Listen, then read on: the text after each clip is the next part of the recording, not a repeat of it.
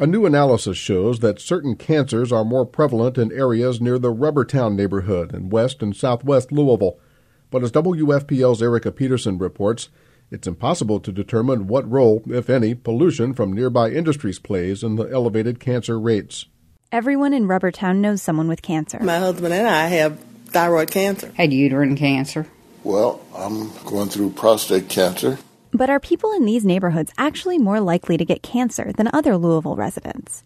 I called someone who should know. My name's Dr. Tom Tucker, and I'm the director of the Kentucky Cancer Registry. The Kentucky Cancer Registry is a repository of information about every cancer case in the state since 1994.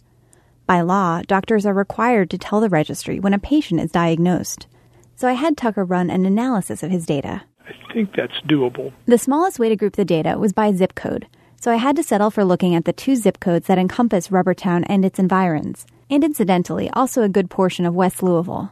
Besides being heavily polluted, these zip codes are also among the poorest in the city. And low income often comes with other risk factors for poor health, like less access to health care, bad diets, and smoking.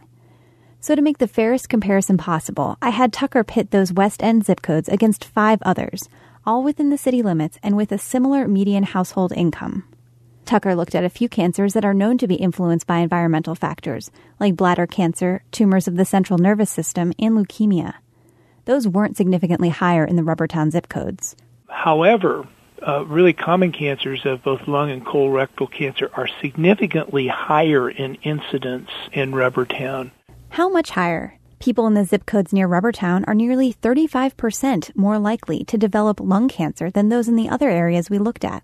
And they're about 31% more likely to be diagnosed with colorectal cancer than people in the other zip codes. Take colon cancer. There are lots of factors that dictate whether someone develops it, like early screening and a healthy diet. But environmental toxins like PCBs could play a role by creating or exacerbating inflammation. We know that inflammation and cancer are tied part and parcel together. Tad Dryden is an associate professor of medicine and bioengineering at the University of Louisville, and he specializes in colon cancer. And we know that essentially 75% of all cancers have some sort of inflammatory component to them. As for lung cancer, cigarette smoking is the disease's #1 cause.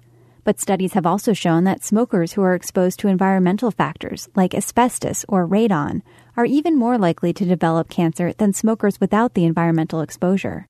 This analysis of the available data suggests only that the rates for colon and lung cancer are higher in the 2 zip codes near Rubbertown than in several other comparable zip codes.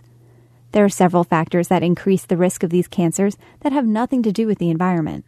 But Tucker says that doesn't mean environmental factors don't play a role. And while we are unable to show a statistical difference between those tumors with known environmental exposures, that doesn't mean it's not possible they're there. We simply are unable to do it with the information and data that's available. Bottom line, cancer is complicated. No matter what the data may seem to imply, it's nearly impossible for doctors to make a link between a type of cancer and exposure to one specific chemical or pollutant. But there's one exception, a chemical called vinyl chloride. And that's the chemical thousands of Rubbertown workers were exposed to between the 1940s and 1970s, and the cause of liver disease and liver cancer in many of them. Erica Peterson, WFPL News. Erica's reporting on health issues in Rubbertown was undertaken as a California Endowment Health Journalism Fellow at the University of Southern California's Annenberg School of Journalism.